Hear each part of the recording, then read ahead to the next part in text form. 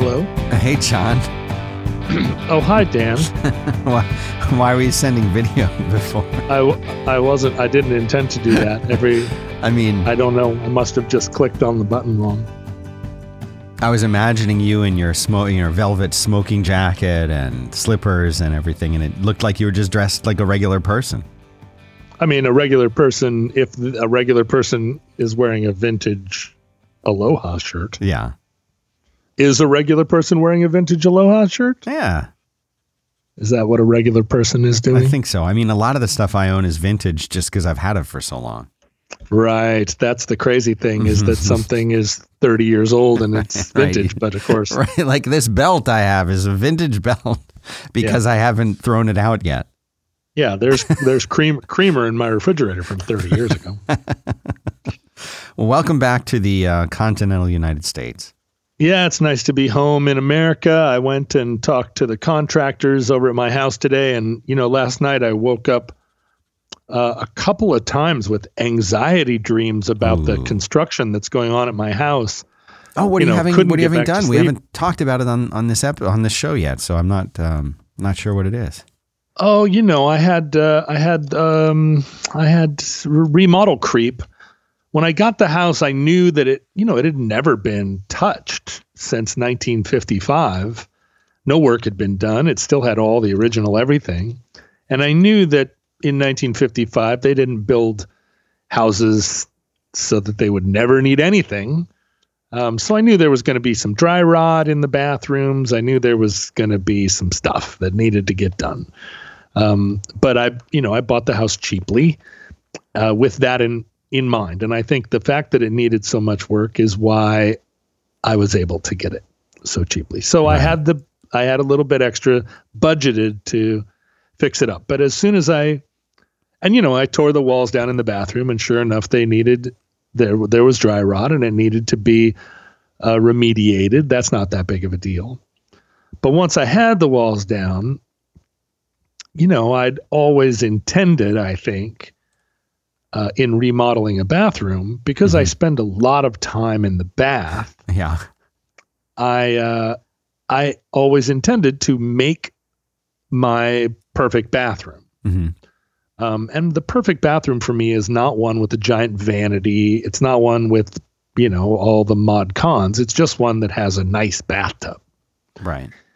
And so in order to do that, I had to take a wall down and take over some closet space in the adjoining bedroom. And so I took that wall down, and, I'm taking all the trim off because I want to preserve the trim. Well, as soon as I got that wall down, I realized that the other wall in that bedroom also needed to move, because this is a big project you're describing. Yeah, here. It started to be a bigger project, primarily because, in that sense at least, moving that wall, it was just an oversight on the part of the architect. My feeling is that the original owner, who had the house designed and built and then added onto by the same architect, he was a Boeing engineer. And my feeling was he was one of those guys that stood over the shoulder of the architect and over the shoulder of the original building contractor, making minor adjustments to, like, well, we don't need to go all that way. Why don't we just, do this? I'll fix it later. I'll fix it in the mix. So there was just one wall that it just seemed to me that the architect wanted to do something more interesting, and the owner was like, just put the wall right there. So I was like, no, that needs to change.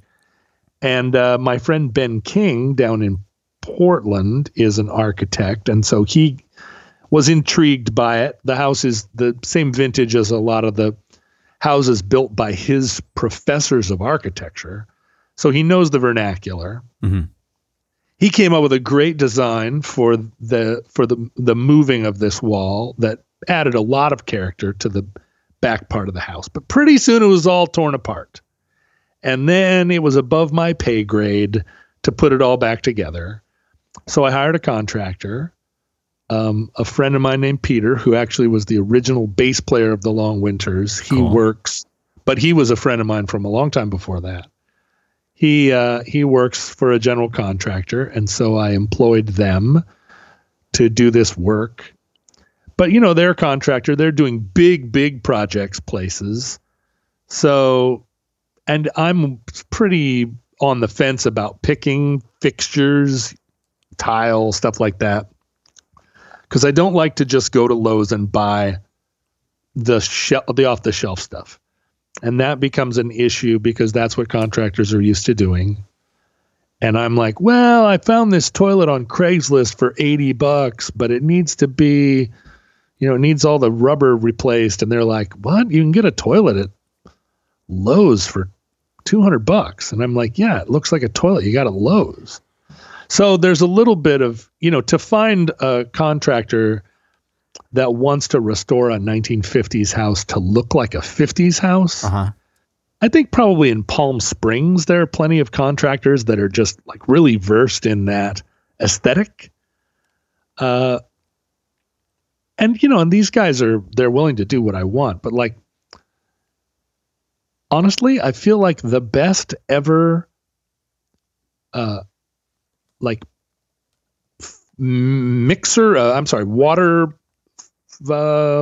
what's the term for it? The thing in the bathtub that you reach up and turn the water on with, whatever that is. Would you call it a faucet? Well, it's not the faucet where the water comes out. It's the knob. It's the lever. The knob that you adjust to use the temperature control. Right. And somewhere along the line, the fashion became like a twist. Right. Handle. Instead of two separate ones, it's one handle that goes between the cold and the hot or off. Right. And the problem with a lot of them is that they twist where as you turn the pressure of the water up, it also changes the temperature from cold to hot. Yes. And in the tubs that I grew up with, there was a sort of a lucite knob or a clear plastic knob shaped like a supernova. Uh-huh. And you could lift it up to turn the water pressure on, mm-hmm. but turn it side to side to change the temperature. And what that allows you to do is to turn the water on hot, but just a trickle. Yeah. And that's very important to me that you be able to do that. Now, if you have the kind with two faucets, hot and cold, you can adjust it so that you get exactly the right temperature and a trickle of water, but you have to spend all afternoon, mucking it with it. Whereas with the big lucite, like star knob, mm-hmm. you just move it to where you want it and leave it. And the reason that I like that little hot trickle is that the sound of the trickle, the blip, blip, blip, blip, blip, blip, blip, a little bit more than that, like a little running sound. It sounds like a stream to me. It sounds like a little meditative. It kind of is a white noise, but I don't want the water on all the way because then your tub fills up and you got to turn it off. I just want this little drip, this little trickle, and it keeps the tub warm. It's this whole process that I've been dealing. I figured this out when I was 10 years old. I just wanted that water on a little bit. But that's no longer a design, or if it is, it's rare to find. If you go to the stores now that sell that kind of fixture, they got every kind of thing, and they all look exactly the same, and they all look like shit. Anyway, so I have to find either, some legacy company that's in, Genesee, New York, that still manufactures whatever the knob is that I'm looking for, or I have to find a vintage one that's been restored.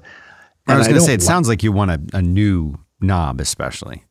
I think you want, when you're building a new bathroom, to have a new knob. I agree, especially based on how much we know you're going to use it. I'm going to use it, and I don't want that to be the weak link. No. Anyway, I met these guys today. I was having these terrible feelings of anxiety last night, and actually meeting them today and talking to them made me feel like the work is actually going to get done. Unfortunately, one of the guys from the contractor ordered the wrong tub. And as soon as I saw it, it was the wrong tub. And I had specifically told them what tub I wanted. And the guy was like, "Oh, well, that was discontinued, so I got the other one." And I was like, "No, Without checking with dude." you? Without checking with you. What he said was he didn't read all the way into the Oh my email, God. and that's what he thought I meant. I mean, it's like a No. it's a clusterfuck. Can you fire So they this got guy? us- I mean, this is outrageous. His boss should fire him. I mean, He's one I of these wouldn't. guys. Dan, I don't think he has an inner voice. I think he seems to be someone who talks out loud to hear his thoughts, and that's how he knows what he's thinking. Is this the guy That's- you want working on your forever home? Well, the guy that's actually doing the work is a guy named Alberto, and Alberto is very good at his work, and he knows what he's doing. But, Alberto is from Mexico, and the guys that are in charge of Alberto don't want Alberto being the one that is offering creative input. And so Alberto's English isn't the best, and he and I spend a lot of time talking. And I will say, "Alberto, what do you think?" And he's like, "Well, I'm not supposed to say about design." And I'm like, "I know, but what do you think?" And he's like, "Well, I wouldn't do it this way." And so Alberto and I have an understanding. Mhm. Alberto offers a lot of creative advice, and I think his bosses really respect him. They just want to keep they want to keep the division of they want to keep the hierarchy or whatever. The boss makes the creative input. But Alberto and I have a good relationship, and he is building the house well. It's just that his supervisor isn't listening sometimes. Right. Anyway, it's all going to work out. It's all going to be fine. Life is fine. It's good. It's going to be fine. I'm still not living in the house that I bought, but it's going to be fine. Eventually, I'm going to live in it, and then I'll have some new problem. So anyway, that's where I'm at with that. Right. Yeah. Well, that's it's good to hear the update. And, what's your ETA on when you think you'll be getting in there to the new house? I mean, that's the problem. I would never have thought that it would be. I mean, it's still February, right? And I only took possession of the house in November, so it's not crazy. No. The amount of time that I have owned it without living in it. I think there are people that buy a house and don't move in for a year. Sure. But that's not what I want. I want to live there, and so I think that. My friend Peter said, once we get all the stuff lined up, it's going to go really fast. And I'm like, okay, if you say so. So that's where I'm at. Yeah. Yeah. Yep. It could be worse. Yep. It could be worse. Yepity do. Much But worse. this spring, spring is the busy time for me. That's when I travel the most. So I'm going to be gone a lot this spring. Maybe even a little bit more than usual. And that is, that complicates matters. On the one hand, it'd be great if I came back from these trips and it was done. On the other hand, I'm not here to supervise. Like, for instance, if I had not gone over and looked at the tub and gone, what? No, you can just look at this tub and know that it's wrong. Then they probably would have installed it, at which point that would have been a big that would have been bad. But now you feel like, what are you going to do if there's stuff going on and you've got to travel? You might come back and find, a completely different vanity's been installed or whatever.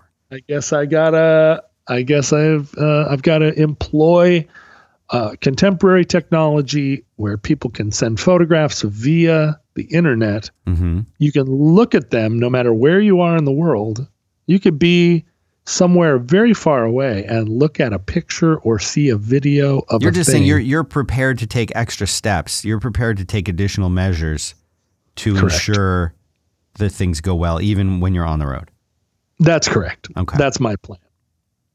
Yeah, that's my plan. And hopefully, I'll get back at the end of the spring from all these different adventures, and I will move into my new house. Mm-hmm.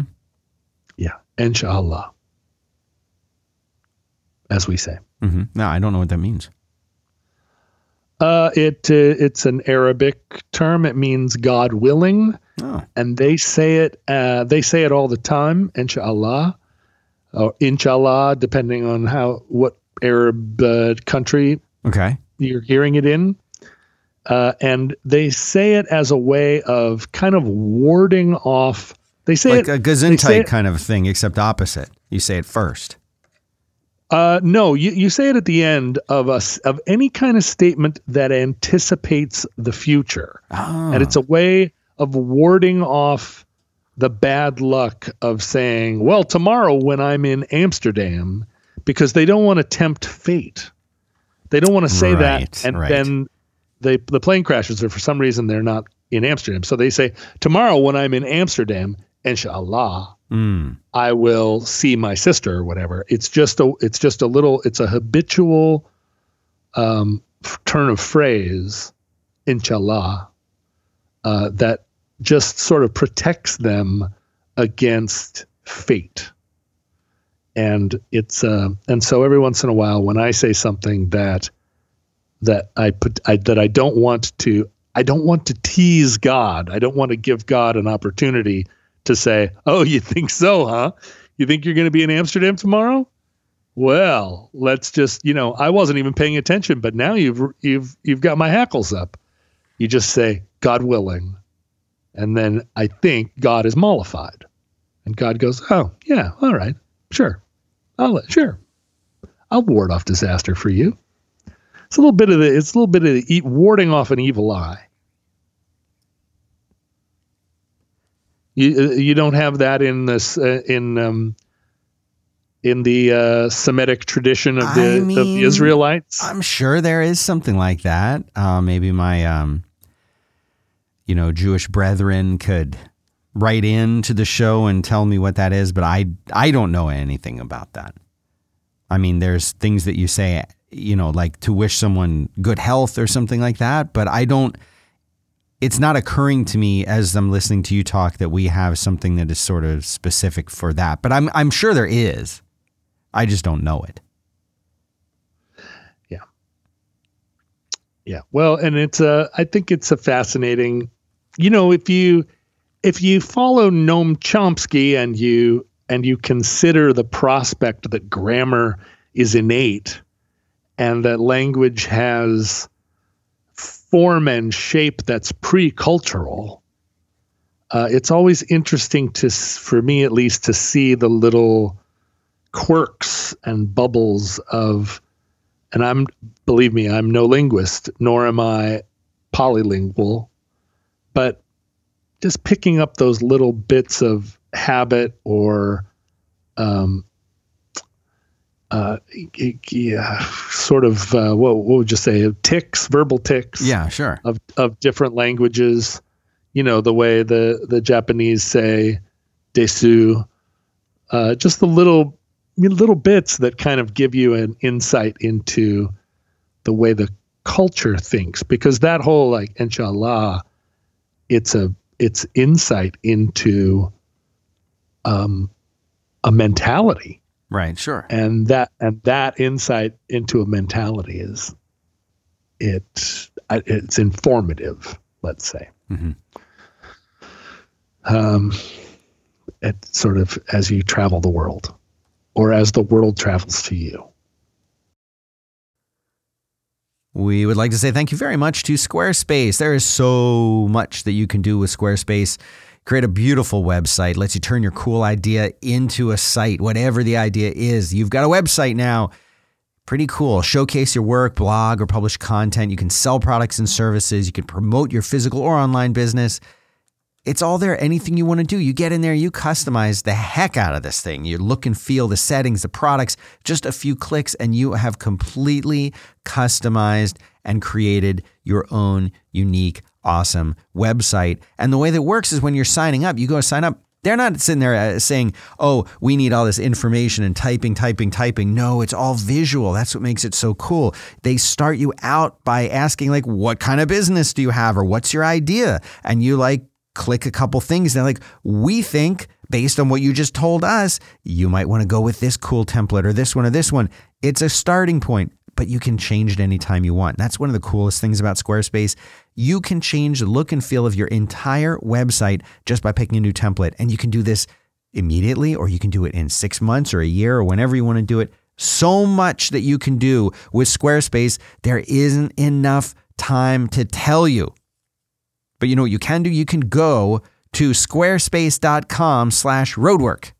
That'll get you a free trial. And when you're ready to launch, use the offer code ROADWORK, one word, to save 10% on your first purchase of a website or a domain. Because you know what? They do domains too. You want to register a domain with your site or just register a domain, you can do it. Squarespace.com/roadwork, promo code ROADWORK, and save that 10% off your first purchase of a website or a domain. Thanks very much to Squarespace for making this show possible. As the world travels to you. These days, the world travels to you as much as you travel to it. The coronavirus travels to you. Coronavirus, it's coming. Are you worried about that you might be like patient? Well, it's too late for you to be patient 0 in the United States, but with all the traveling you're going to do you feel like you might be responsible for contributing to the spread of the coronavirus? I honestly am scared of getting sick. Mm-hmm. I've always been susceptible to getting sick. I feel like my immune system isn't as strong as I would prefer. Yeah. And I'm often catching colds that turn to upper respiratory infections, and I hate it. And as I've gotten older, I hate it more and more. Mm-hmm. My particular brand of claustrophobia really doesn't like my breath being restricted. Oh, so you can't wear an N95 mask even if you wanted to.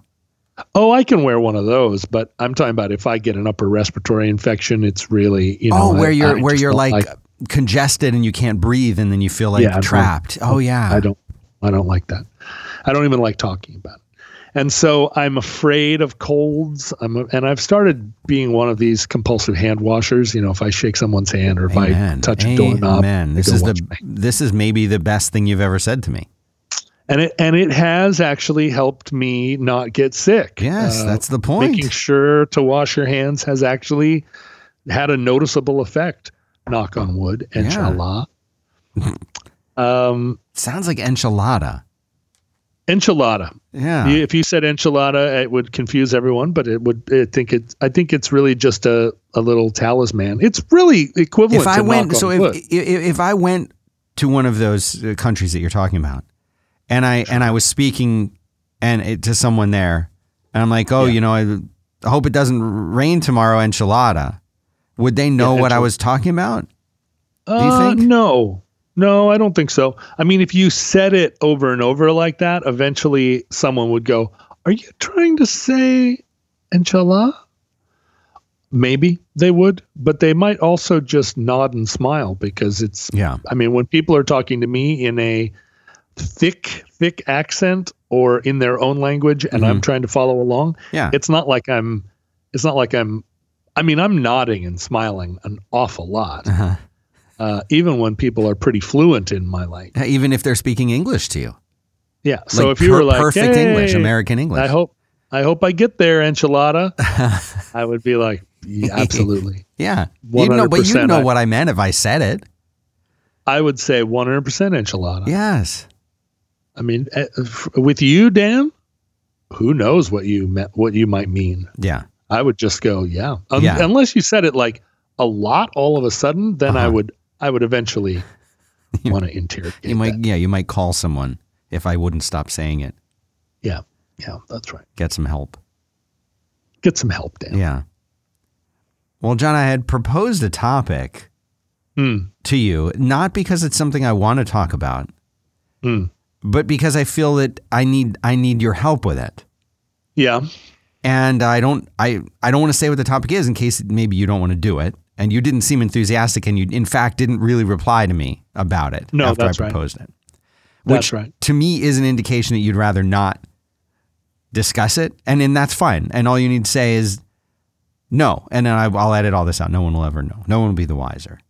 The thing is that it's like a general principle, an operating principle for me, that there is nothing I won't talk about. Yes. Right. That's except this. Well, no, I'm not. I am not somebody that is like, oh, I don't talk about that. I feel like everything should be talked about. Everything needs to be talked about. So if there's something that you want to talk about, Dan, then let's talk about it. Let's talk about it. But it sounds like there's a reason that maybe you might not want to. There's all kinds of reasons that I don't want to talk about all kinds of things, okay. But I power past that because I feel like the more we talk about things, the less difficulty there is in the world.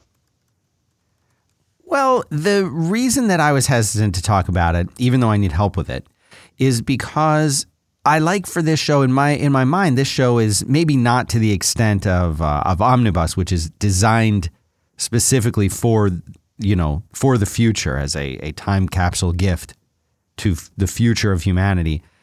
I would say this show is that, but in a secondary way.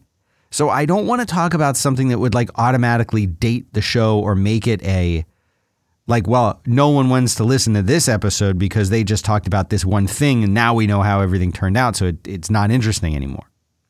So I was trying to think of a way to make this maybe a broader topic in general that would continue to be interesting for generations to come. Sure, generations to come. Yeah. So why don't you just dive in, Dan? Okay. With what do you need? What do you need? Well, I need your help understanding Bernie as a presidential candidate here in 2020. Senator Bernard Sanders from Vermont. Yes. The junior senator from Vermont. Yes. Yeah. Who you've met. I have. In fact, I introduced him at a rally early on in his campaign in 2015. Now, one of the things that I'm hearing a lot about, and as for people who don't listen to the show, this is maybe, this is somebody's first time listening to this show. Today, right now, welcome to the show. Welcome Hello. to the show. And what those people might not know is that I wouldn't put myself in a category of politics. I'm not like a politics kind of a person generally, much more now than I was when I was younger, but that's not saying a lot. You tend to have a libertarian personal philosophy. Yes. And, and so that's kind of a guide for me as far as how I view things. I'm registered independent. Mm-hmm. And so I'm in a situation here where I want to know more about who is currently the front runner for the Democrats. Right. And I'm neither Republican nor Democrat. I don't agree with a lot of stuff. I don't agree with anything. But in this situation, I think one of the things that I hear a lot and I have read a lot is talking about, and there was an episode, John, and I couldn't find it. I looked before the show because I couldn't remember which one it was. But in this episode, you were talking a lot about what being a Democrat is today versus what it was when we were growing up, and how and where that although you are a Democrat, you don't necessarily see eye to eye with the current Democratic Party and things like that. And I couldn't find the episode. I wanted to re-listen to it, and I wanted to link it for the listeners. And I'm sure that one guy who has that amazing Wikipedia about you and all the stuff that you do, I'm sure that it would be there, but I failed. I failed you and I failed our audience in that I did not spend enough time researching that before the show. But that being said, what I hear a lot about Bernie is that he is a socialist, and he apparently says that he's a socialist or has said that or things like that. And there's people for whom it doesn't matter because they like Bernie. And then there's other people who are saying that, well, you can't hire him because blink an eye and now now it's communism and we're in a communist state.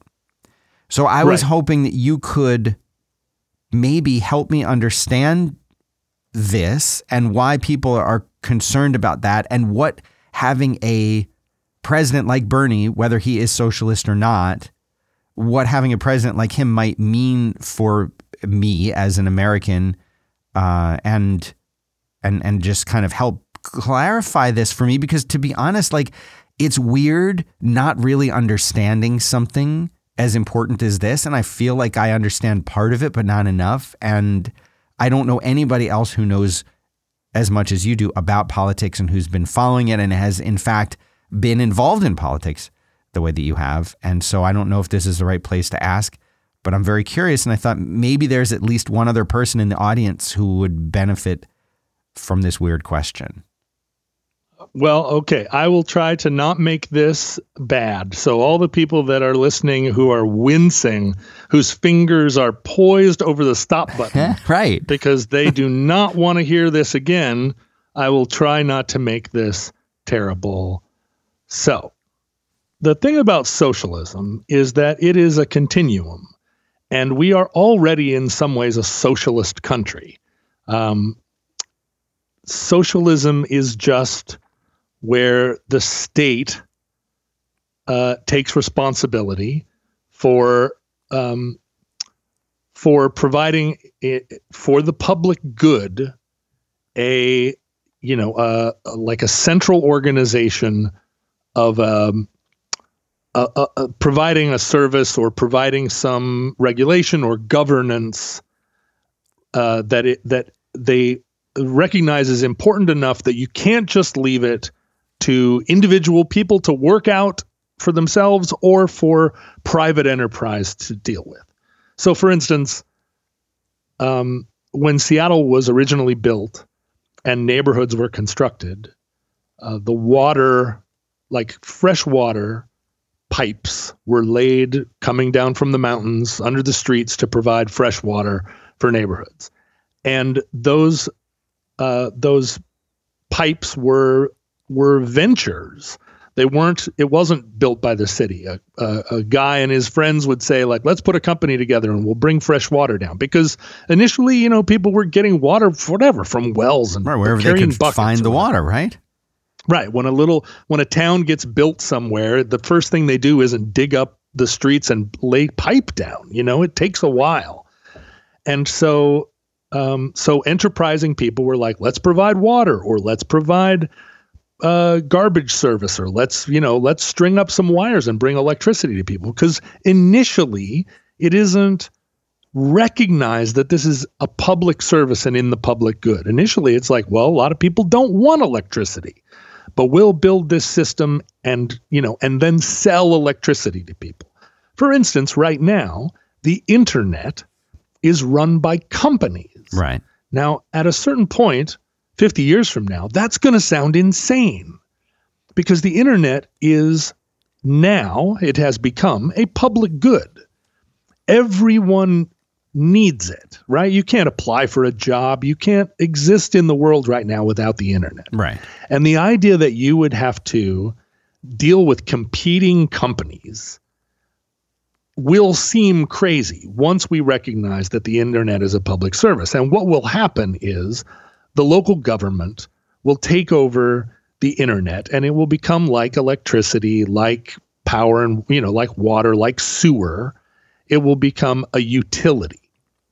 Now that's a form of socialism. Sure about that? I mean, do you feel that that's inevitable? That and do you feel that is a good thing or a bad thing? That's a good thing. Okay. I mean, in general, the idea of the marketplace providing internet, it's just, do you have a good experience with your internet provider? I don't know many people who do. No. And for it to become just a utility, I mean, libertarians and people that are essentially anti-government are always going to say that the government is less efficient and does a poorer job than private enterprise. But that is not necessarily the case. In the United States, the competition between the two ideas, one of them being that marketplace efficiencies, by which we mean the interest, the self-interest that a business has to streamline its processes in order to make the best profit they can means that they will provide efficiency, and they will provide, in the end, lower cost. And the premise is that they will pass that lower cost on to the consumer because they will be competing against other companies. So they will, and this is why we fight monopoly, because for that system to work, there need to be competing companies, because that's what passes that efficiency on to the consumer. Right. Now, the government doesn't have a vested interest in efficiency, because if a government takes over a service, it is absolutely a monopoly. So the argument is that private industry is better, both because it streamlines the process, it finds the most efficient path, and then it passes that value onto the consumer. Now, the money that the consumer saves in paying those bills, the premise is that the consumer then invests that money either in their own well-being by buying products that make their lives easier, or they spend that money starting their own business, or they spend that money just providing for the welfare of their families. And that money then goes back into the system and creates steady growth, which provides affluence to everyone. Now, that competes with the idea that the state, or the competing idea, and what we're calling the socialist idea, right, is that the state has a vested interest in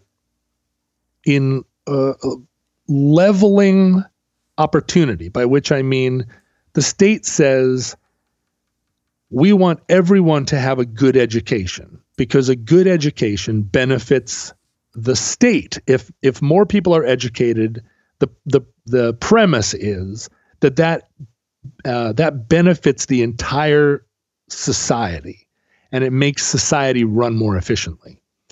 So, for instance, education, if you can afford it, you can send your kids to a great school.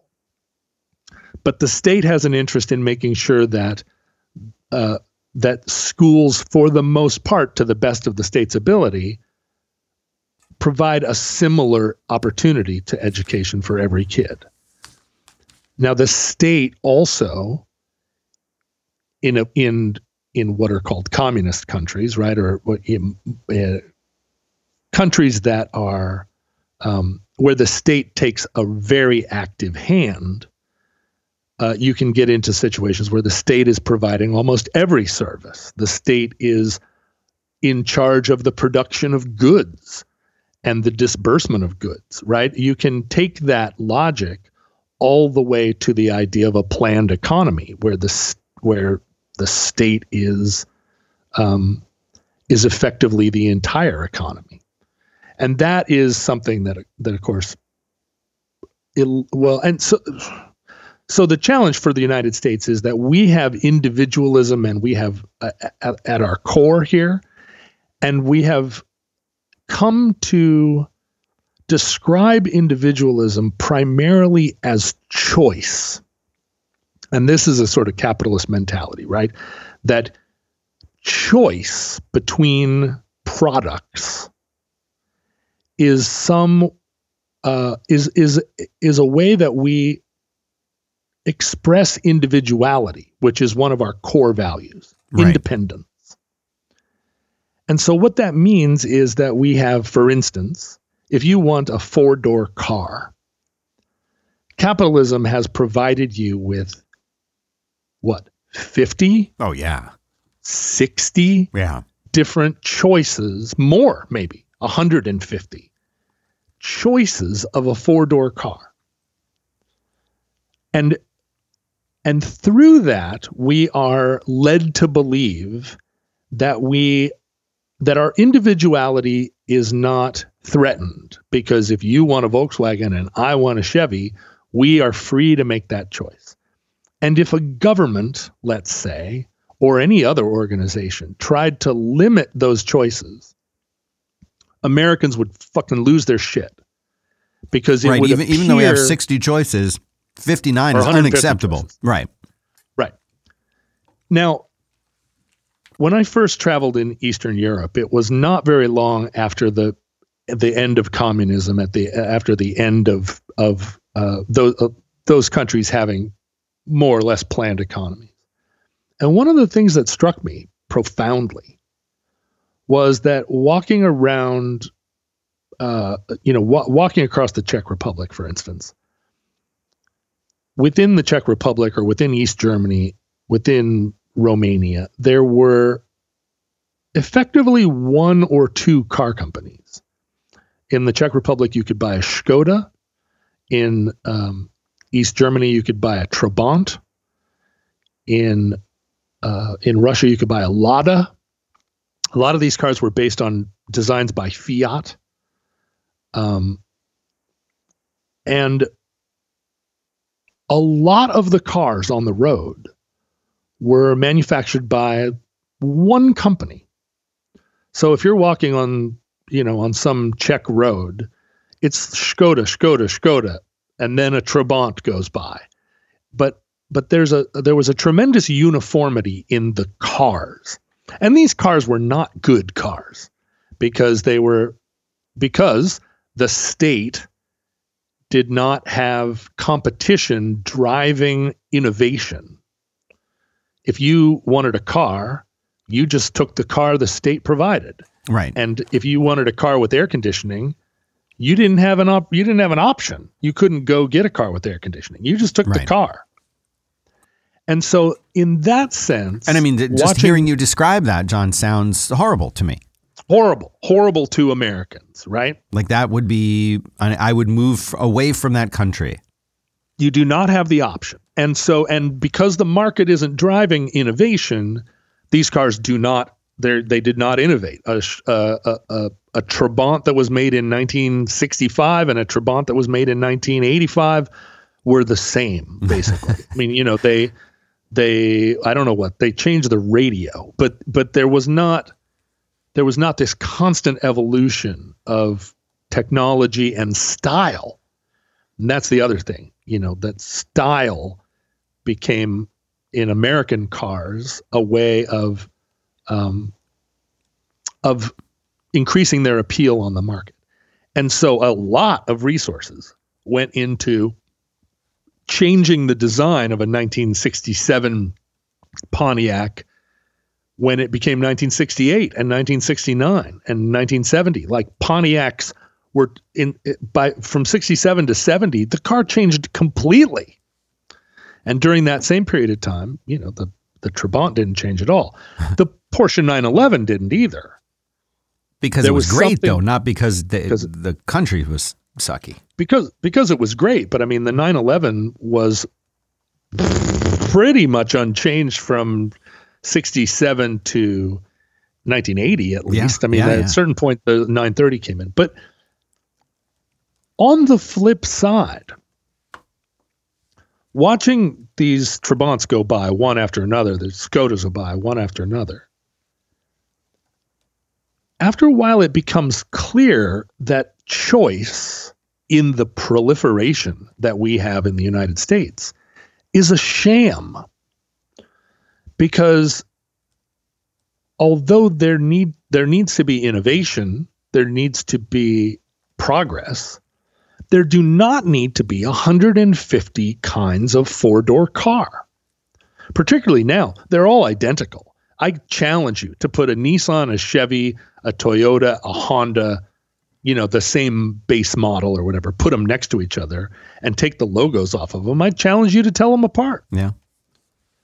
And so the individuality that we have tied to and connected to consumer choice, it's all a flim-flam.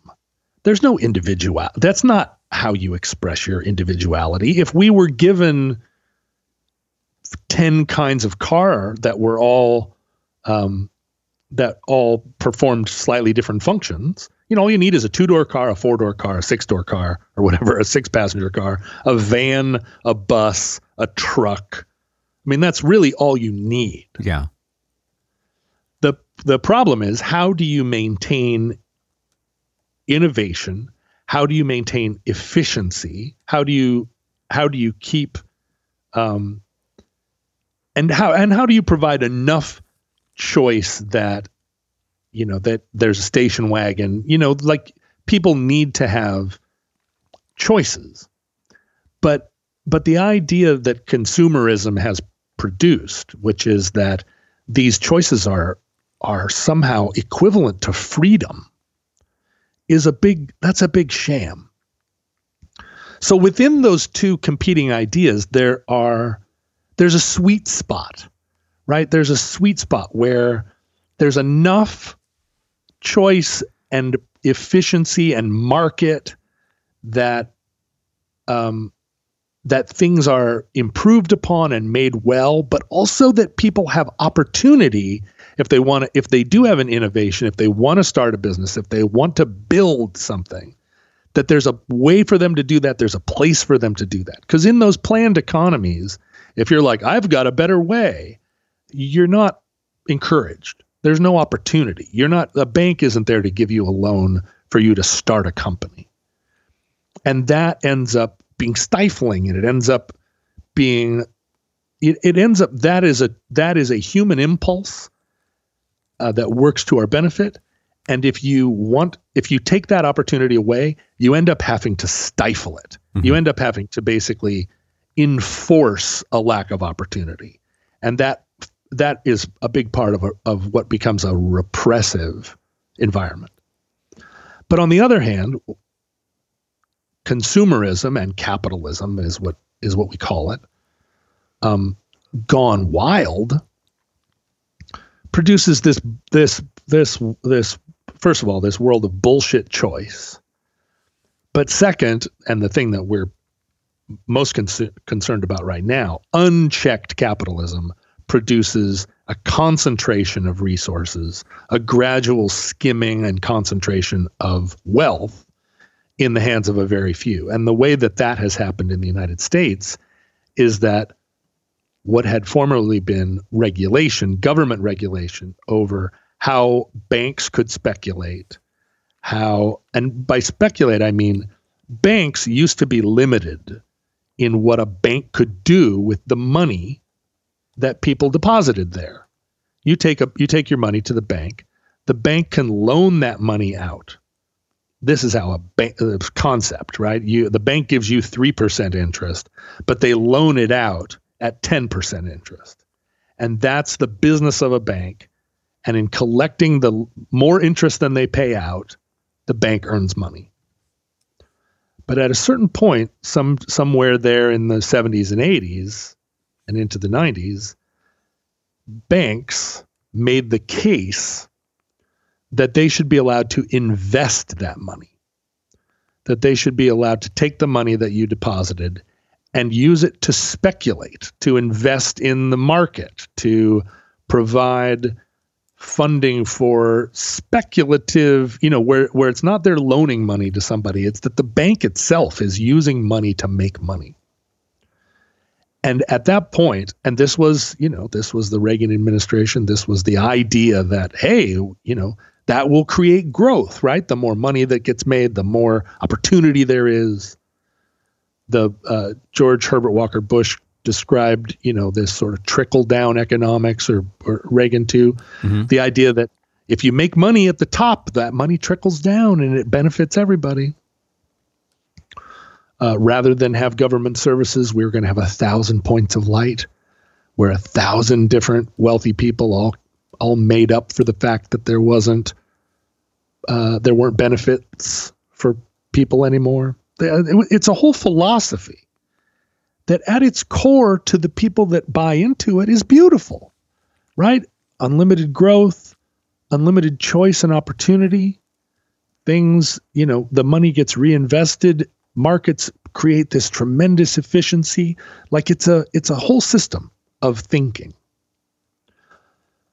But unregulated, those banks took that money and speculated wildly, and would loan, or they're making $1 billion deals, and individual bankers are taking 1% And 1% of $1 billion is a shit ton of money. Yeah. And it's just, it's like, it's death by a million fees. All these super rich people, a lot of those investment bankers are just getting rich on these 1% fees on massive deals.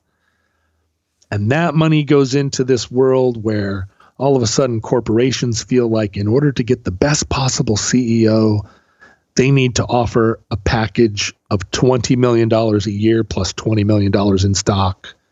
And my uncle was one of these venture people. And I remember my dad saying to him, what possible guy is worth $20 million a year? How can you justify this? And my uncle saying, with a complete straight face, because he absolutely believed it, that in order to get the best guy, that's the kind of money you needed to put on the table. Because if you didn't, some other company would, and they would get the best guy. And the best guy is going to make so much more money for your company that the $20 million you're paying him is a drop in the bucket, is the mentality. Well, John, was there something you wanted to tell us about this week? Something special maybe that you've been cooking up way up there in Seattle? Yeah, I have a little ad that I'm inserting into the show in the form of an advertisement. Yeah, hello, it's an advertisement. Let's hear it. The Western State Hurricanes record, which I've talked about the making of over the last year or so and have been working on for a couple of years, is out now, and it's on Bandcamp as well as Spotify and Apple Music and whatnot. I do want to say, people ask me all the time, which of the many ways to buy a record is the one that benefits me most directly. And it seems to me that Bandcamp is the best place for it. It's much more connected directly to the musician, unlike Apple or those other things. So if you're interested in buying it, it's the Western State Hurricanes. The record is called Through With Love, and you can listen to it everywhere, and you can stream it on Bandcamp without paying for it. But also you can buy it there. And that would be great. Thank you very much. I hope you enjoy it. I think it's good. I think it's great. So this is what people need to do. Another way people can support you if they like your music, if they like the stuff that you're doing, and they love vinyl. It's all about vinyl these days, isn't it? Oh, there's a lot of vinyl. Yeah. So and you can get vinyl at the record label is Latent Print Records. And Latent Print still has some vinyl and some T-shirts for sale. So cool. So Google them, Latent Print, and you can buy that stuff, the actual merch. So cool. Now, socialism is simply the idea that through regulation and taxation and government participation, that rather than the money trickling down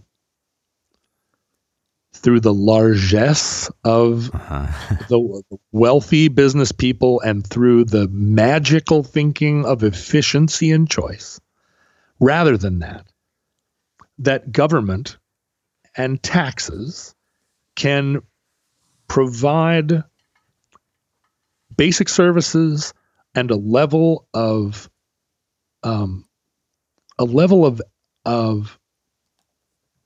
comfort to the mass of citizens that prevents people from living in abject poverty, that standardizes and systematizes certain things like power, gas, electric, but also increasingly, or what is true in socialist countries, medicine, right?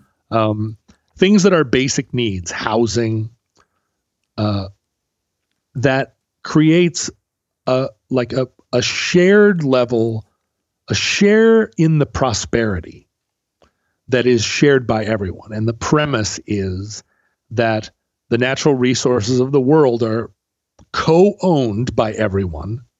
The idea that just because you go put a stick in the ground and say, I own all the oil under this stick, doesn't necessarily mean that you do. Where did that idea come from? You went and stuck a stick in the ground and you own all the oil? There is a way of thinking that the bounty of the earth is shared collectively. And I think that's that is a compelling idea that natural resources are shared. It's where it's the foundation of ideas like the national parks and the national forests. That at a certain point in the expansion of this country, we needed to preserve something in common. It was the idea when the North Slope in Alaska was being exploited. There were a lot of different ideas about how that oil was going to get dispersed or how the ownership of it was. And for a while, the idea was basically like line up at the office and claim your 40 acres on the North Slope. And the guy that hits it rich becomes a billionaire, like just average Joe. And eventually the oil companies convinced the state of Alaska that the best way to do it was to auction off those parcels, at which point all the little guys were cut out, right? The oil companies were the only ones that could afford to bid for those. But the state of Alaska imposed not a huge tax, but a tax on all the oil. And it has funded this enormous permanent fund in Alaska just by making this decision. We're going to levy a pretty minimal tax, frankly, on that oil because it needs to benefit the public good. So socialism is not radical because you can apply it at any level you want. You can ratchet it up and socialize the oil companies, for instance, and say, well, there's no reason that oil companies should be private enterprises. Why does that make sense? Why not take a look at the fact that the oil is under the ground, under our country, and say it belongs to all of us? The government is going to take over oil production. It's not like that. It's not like we need a lot of. Why are there different kinds of gas station? It's kind of dumb. It's not like the gas is better or worse. Right. Why is it not and how many people have like a loyalty to a gas? Well, I only go to Exxon. I'll never go to Shell because Shell. And if they do, it's a sham. Right. It's another one of these sham choices. So why is gas not? And think about the amount of public money that goes into subsidizing gas companies. Think about the tremendous inefficiencies, not inefficiencies in like Shell Oil trying to maximize their profit, but just the inefficiencies of there being 10 oil companies that are competing against one another.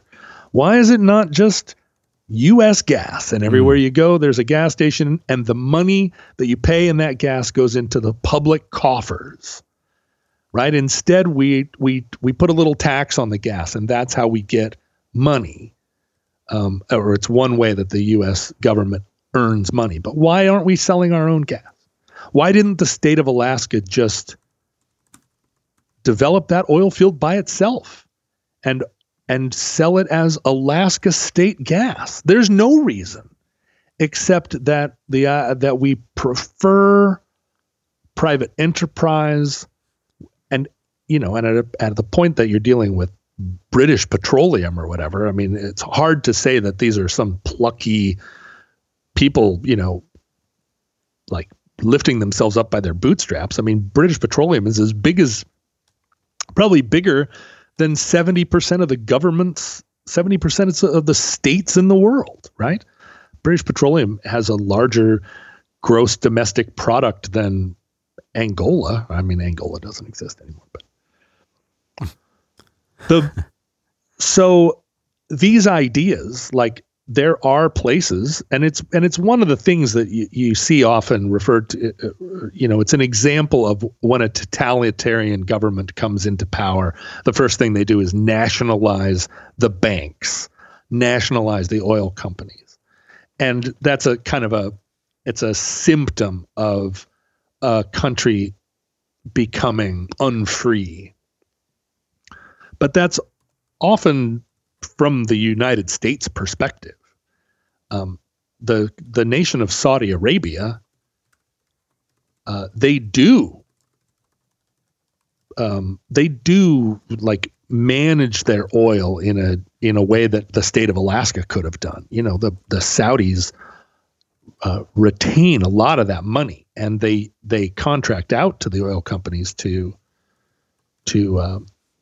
exploit that oil. But it's not like here in the U.S. where it's like, hey, buddy, as long as your accountants don't find a way to avoid paying all your tax, go, full speed ahead.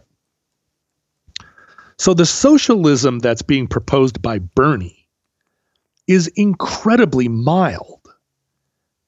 Bernie is saying we need to socialize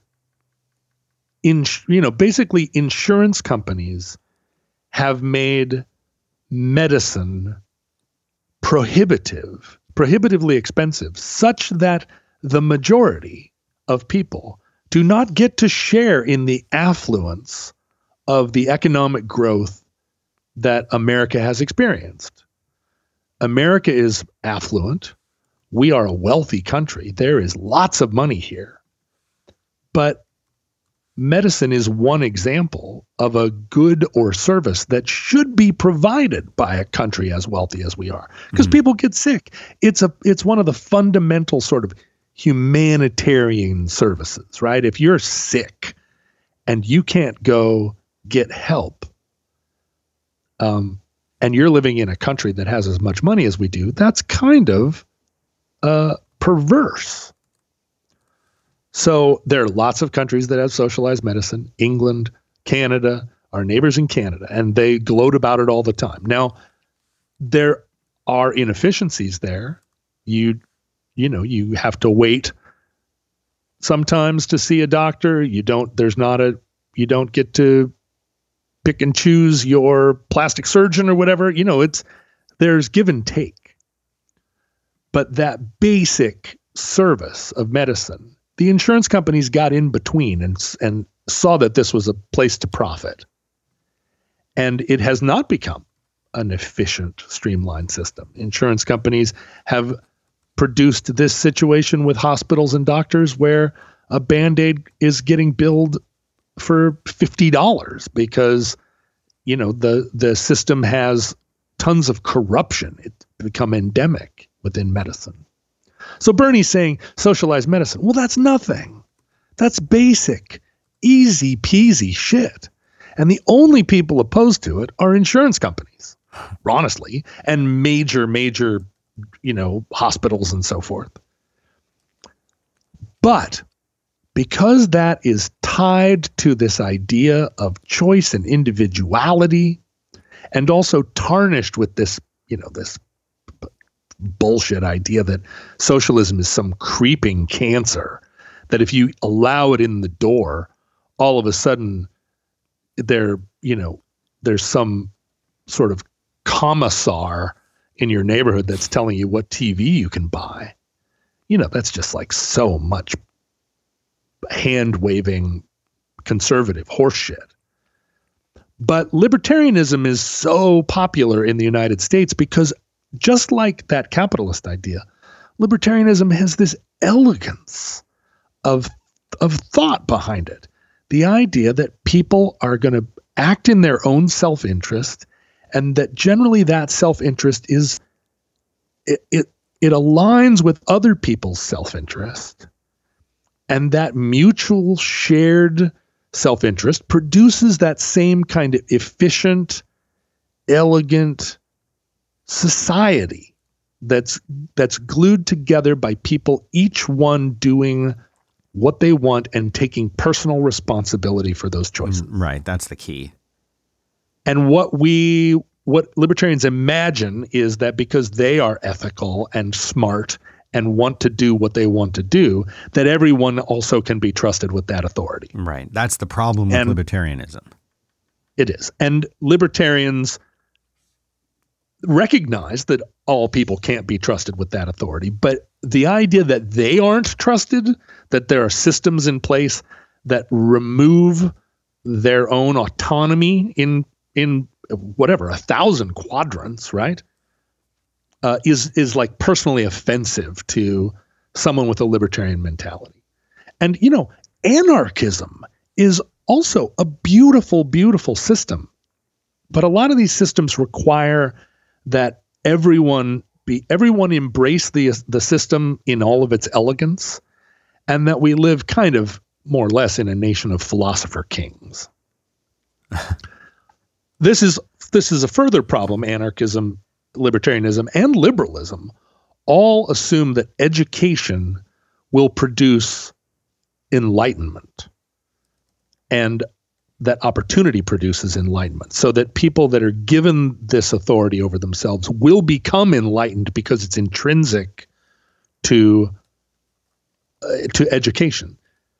That isn't necessarily true. People can be plenty educated and still be racist and evil. I guess the question is, what do you do with evil? What do you do with people that they're bad, that don't want to cooperate, that just want to see the world burn, right? Now, the people on the right say you have a strong police, and you send people to jail and you hang them if they're bad. People on the left want to reform people. They believe ultimately that people can be good if they're given opportunity, that often amorality is a product of a lack of opportunity, because there's this article of faith that if people have opportunity and are given basic services and have education, that they will necessarily become good citizens, good neighbors. I don't think libertarians share that belief, ultimately. They just don't think it's their problem, which is, unfortunately, the truth of the matter is that just as we collectively own the oil, we also collectively live in a society, and we share the roads, basically. And so you can't live according to a political doctrine that allows you to enforce your own doctrine on your own 15 acres. You can't be Clive Bundy or whatever, Cliven Bundy, and flout the law. We would like to say thanks very much to Health IQ. If you average 8 hours of sleep per night, if you eat a quality or a plant-based diet, exercise 4 or more times per week, you're doing all the things that you need to do to ensure that you have a nice, healthy, long life. Isn't it time that you get financially rewarded for your commitment to a healthy lifestyle? Yeah, this is all the kinds of stuff that Health IQ does. Health IQ uses science and data to secure lower rates for people like you on your life insurance. So if you're a runner or a cyclist, if you're into CrossFit, if you're really any other type of athlete, even if you're just a committed weekend warrior, if you're a vegetarian, if you're a vegan, you deserve to be rewarded for your hard work with more affordable life insurance rates. Health IQ can save you up to 41% because physically active people have significantly lower risks for heart disease, cancer, and diabetes. But Health IQ, listen, this is not just a lead generator. They take you, that's potential customers like us, through the entire process of applying, and the policy is underwritten by one of their top insurance partners. But the savings are exclusive to Health IQ. You won't find them anywhere else, and you must qualify to get a special rate. So to see if you qualify, go to Health IQ, HEALTH IQ, healthiq.com/roadwork to take the proprietary Health IQ quiz. And then depending on your score, as well as other qualifying factors, you could save up to 41% on your life insurance premiums compared to other providers. So one more time, that is healthiq.com/roadwork. That lets them know that we sent you. It starts the process with their cool little quiz that they have there. There's no commitment, and you even learn about other opportunities to be rewarded for your commitment to healthy living. So again, check out healthiq.com/roadwork, and we really do appreciate their support. But the additional problem that we have right now in this country is that participatory democracy is a philosophy, and it's at the core of our theoretical feeling that we are virtuous. That what is more virtuous than everyone having a vote? It's just a core value that if everyone has a vote, that is an unassailable good. The problem with that is that people have not just competing philosophies, but there are a lot of people that have no philosophy, that have given no thought to it at all, that are actively ignorant, not just profoundly ignorant, but pursue ignorance and hold up their ignorance as a virtue because fundamentally the first sign of ignorance is lack of understanding that you're ignorant. I don't remember whose quote that is, but I think it's brilliant. And it's true, right? If you're ignorant, the first thing you don't know is how ignorant you are. Right.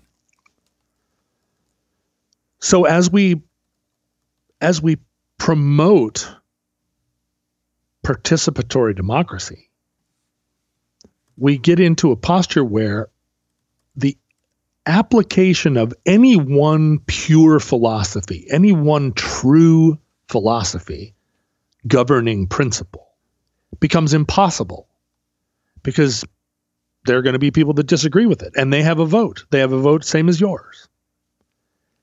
And so with participatory democracy, you have to convince a majority about your philosophy. And you have to convince a majority, which includes a lot of people that are not interested, a lot of people that you can make an appeal to their emotion. You can make an appeal that makes this logical disconnect between freedom and the different brands of gas. You can connect the emotions that surround the idea that someone should have liberty, and you can connect that to all kinds of things that are unrelated. And if you make that appeal successfully enough, you can win the vote of someone for a policy that profoundly disadvantages them. So within participatory democracy, we have, at least right now, two camps. And for either camp, for their system to succeed, it requires buy-in from the other camp. And the other camp now, we've reached a place where neither camp is going to buy in at all to the philosophy, the governing philosophy of the other camp. And the left is going to characterize the right as xenophobic and racist and classist and name it, right? We know what all the accusations are. And the right is going to characterize the left as libertine and immoral and murdering babies and teaching homosexuality in the schools and also trying to restrict choice, restrict opportunity to turn the world into a leftist fascist state. And the accusation of fascism that is leveled by both sides against the other is a way of describing the recognition that each side would prefer to have the authority to just impose their worldview on the other side, right? The left believes that the right's philosophies are so immoral that the only thing that can make this country operable is to just impose on 50% of the country, just impose values on them and just say, like, you know what? You're no longer allowed to be racist. And here's what's going to happen. You're going to be punished and you're going to be restricted in your ability to be racist, and you're going to be we're going to mandate cultural things. We're going to mandate the way things operate. And in a lot of ways, the left has been very successful over the last 50 years in saying governments can no longer discriminate, and corporations can no longer discriminate. Anybody that is benefiting from the government can no longer discriminate between people. And that's been a leftist project that libertarians and conservatives are 100% opposed to, because, they'll tout all kinds of things. Well, we can't have a men's club anymore. We can't have a smoking club. All this stuff that feels like their choice has been reduced. Their freedom has been reduced. And the left says, yeah, but, before, black people weren't given home loans, and that is unjust, right? And so, a lot of progress has been made by liberals. And the conservatives see that as this constant assault on their freedom and on their freedom of opportunity and on their freedom of self-reliance, their abilities to live as they choose and to have choice, to have all these choices that have been promised them, to, have 70 kinds of toothpaste. But the conservatives also have a lot of ways that they want to restrict the choices of the left. They want to impose a kind of monotheistic monoculture, basically. Right. The idea that culturally there's one good way, there's one good thing, and the idea that the left has of this multiplicity of viewpoints, a multiplicity of influences and cultures all being welcomed in. Well, and the left's idea that represents freedom to them. The conservatives don't see that as freedom at all. They see that as disruptive. They see it as undermining the essential values that make us good to one another, right? If you take God out of the schools or whatever, the idea being the only reason we're good to each other is because God has shared his values with us. Mm-hmm. And to live without them is to live in a world where there's no reason to be good to one another. And there's no reason not to, and the conservatives use all kinds of scare tactics like, well, why not just be a pedophilia? Why not marry your dog? All this kind of like hyperbole. Right. But at their core, what they're saying is there's a right way to do things. And to intentionally pursue a multiplicity of ideas is to just entertain 50 bad ideas when the good idea we already know. History has winnowed all the bad ideas out, and we have the good ideas. And here they are: apple pie, America, God, and Betty Sue at the malt shop, and also investment banks and the military industrial complex. So Bernie is a very mild political variation on liberalism that is not radical at all. Franklin Delano Roosevelt was more radical in his policies than Bernie Sanders. It's just we've gone so far away from the idea of a collective responsibility for one another that now Bernie seems insane. But he's not. He describes himself as a socialist, but really he's a Democrat from 1935. And the criticism of that Bernie and his followers have about the Democratic Party is legitimate. The Democratic Party has become a capitalist apologist party because somewhere along the line they allowed capitalism to set the terms. And what happens is, you have a period of economic growth and everybody feels like, hey, things are going good. And the Democrats wanted in on that. They not only wanted in on the money, but they wanted in on the good vibes, the feeling that things were going good. They didn't want to be tarred as the party that was taking 50% of your money in taxes to pay for welfare. This idea again, that there's a right way of doing things. One of the core ideas there is that you work hard. This is a libertarian notion. This is an American notion, right? You work hard, and if you don't work hard, then you fail, and if you fail, that's your problem. And that is counter to the idea that prosperity should benefit everybody at a certain level, and that we have a shared responsibility to one another, that if families are falling out the bottom and they're living in their cars and they're dying of disease, that reflects poorly on us all.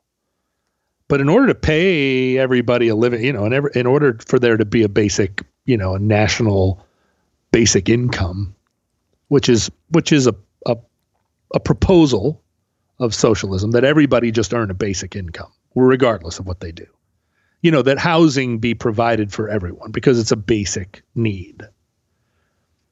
In the end, that costs less, right? To house a chronic alcoholic, for instance, in a building for alcoholics. There's one here in Seattle. Chronic alcoholics have a city-run apartment building where they live and they can drink. And there's a guy at the front desk that can perform CPR.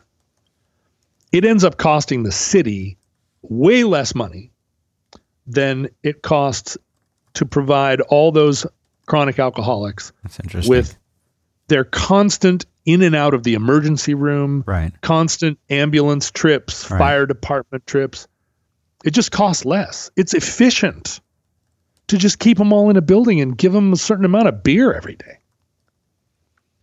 But that infuriates people who believe that there's a moral component to work, and that for those people to have the ability to sit and drink all day without working is offensive to God. It's like it enrages people, and they would vote against it no matter what you said. If you said it costs pennies on the dollar and the money that we spend taking them to the emergency room is your tax money, they're not going to hear that. They're not going to hear it. They, in a way, believe in a retributive God. They want bad people to suffer. They rejoice when bad people suffer. And, that's a personality type, honestly. It's the same people that laugh when somebody slips on a banana peel. Right. You want, it's a kind of, in a way, it's a belief in instant karma. You want somebody to pay for their mistakes. And, the left doesn't think that way. The left does not laugh when somebody slips on a banana peel. And they often are credulous and too earnest in that regard.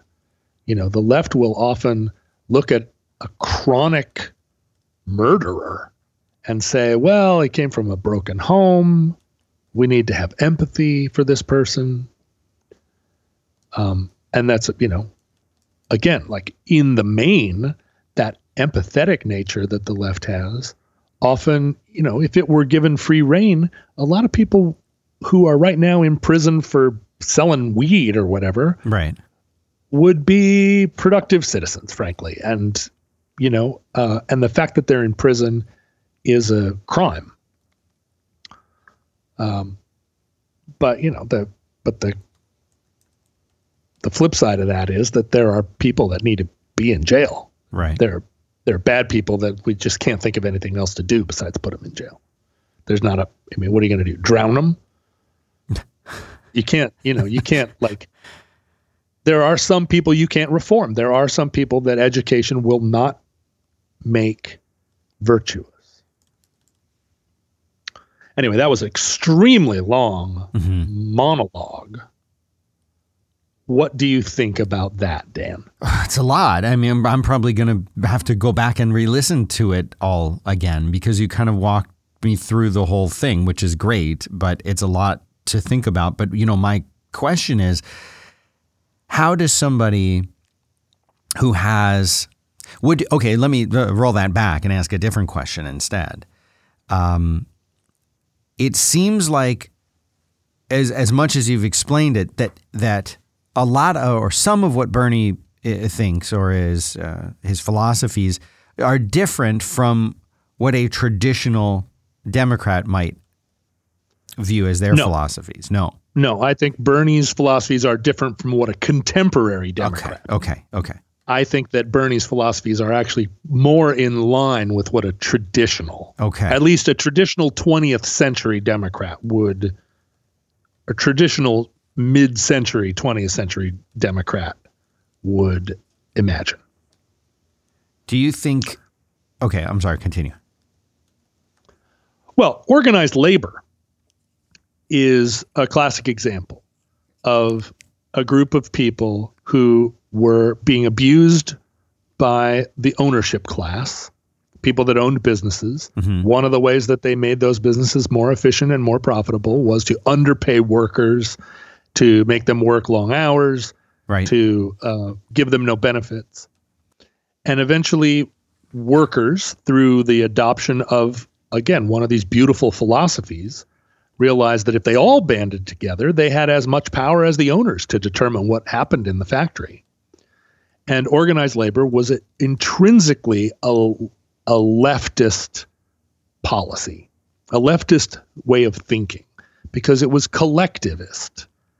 People banded together to lift everyone up and to take some of that profit and some of that efficiency and spread that wealth among the people that were directly responsible for that success in business. Yeah. And organized labor spent most of the 20th century increasing its power, increasing its authority. And then at some point along the way, organized labor became a massive, massive industry. And, it was difficult to regulate. And there was a lot of money there and corruption got in. But organized labor, because it was collectivist, intrinsically was not that interested in efficiency. And so they started to make demands that actually worked against efficiency and against innovation, because they were primarily interested in benefiting the mass of labor. Right. And this was a big part of the Reagan Revolution, was that Reagan came in at a time when organized labor had reduced the efficacy of manufacturing by skimming so much of the energy and the profit off, that innovation and efficiency started to suffer. And that's why we had it's one of the reasons why we had all those malaise years where the quality of American industrial output started to decline. And there was a lot of, there was an overabundance of sort of fat sort of collecting over on the side of what was not a universally collectivist organization, but kind of a one that was restricted, right? Because labor also didn't allow everyone in. I mean, it became effectively a political party of its own. Now we're living in a world where organized labor doesn't have anywhere near that power. It was eviscerated by the conservatives over the last 40 years. And organized labor tends to be blue-collar people who increasingly are swayed by and convinced by this argument that freedom is jeopardized by collectivism, and And the fact that collective thinking is now associated with this multiplicity of ideas and identities and thought is part of what makes it so threatening. And organized labor is no longer a leftist voting bloc. It's here in Seattle, our avowedly socialist city council person, Shama Sawant, she's antagonistic to organized labor and often fighting them over projects because organized labor, in her estimation, has become this sort of bloated, quasi-conservative group of people that are standing in the way of her socialist utopia. And it's insane to think that a socialist would be against organized labor. It's just that she's not a socialist. She's actually a Marxist-Leninist. And she doesn't believe in organized labor. She believes in state control. And that's another problem, right? Is that the word socialist can be used by a lot of people to mean a lot of different things. I mean, Hitler was a national socialist, and he used the word socialist there to mask his intentions. And a lot of people that are Marxist-Leninists will say socialist because communist is not. It doesn't read very well right now. Now, the whole Bernie bro problem yes, is just that there's a generation of people who feel politics very personally and have personalized it as they have personalized almost every aspect of culture, so that it becomes, I mean, politics is always personal, but it becomes, it has become, with social media, this fraught, angry, accusatory world where and you see it all the time, where an us versus them mentality has infected the way people talk. And I am critical of the Bernie campaign. I don't believe that you can just speak policies aloud and that's enough to enact those policies. But I support Bernie Sanders. I think he could be 30% more leftist, and he wouldn't be leftist enough for me. But to be critical of him at all, to say like, hey, this isn't the way that you get things done. This isn't politics. This is demagoguery. It incites incredible vitriol from the internet toward me. Young people that listen to this show that are fans are accusing me of being against the movement or whatever, when the fucking movement has been my whole philosophy.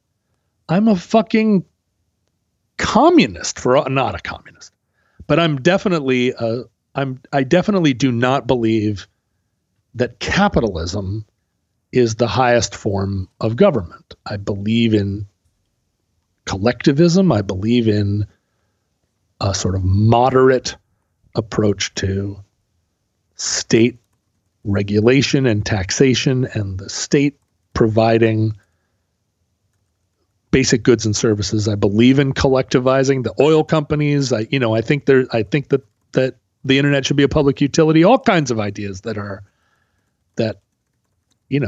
movement can't happen fast enough for me. But it doesn't mean I'm not going to be fucking critical of Bernie or of any idea. And the problem with the Bernie bros is, as soon as you say one word against the candidate, my God, it's as if it's like it's 1540 and you said a bad word about Jesus. It's that kind of messianic political personality that it just disgusts me. I can't bear it. And it makes me apparently an enemy of the people. So I think that toxicity, in particular, contrasted against the incredible toxicity on the right, has just created this environment where it's like, well, I guess we're not talking about politics anymore. I guess politics isn't interesting to us. It's not a place, it's not a public square where ideas are bandied about. It's a place where everybody already knows all the facts. They know everything they need to know. And now it's just a question of shouting. I was on Reddit yesterday, and there was some thread where I read 600 comments that all 100% agreed with each other, and yet they were all written in a total lecturing tone. And basically the idea, the premise of the thread was that slavery is bad. And 600 people, 600 Redditors, felt the need to explain to one another why slavery is bad. And it's like, who is the audience for this?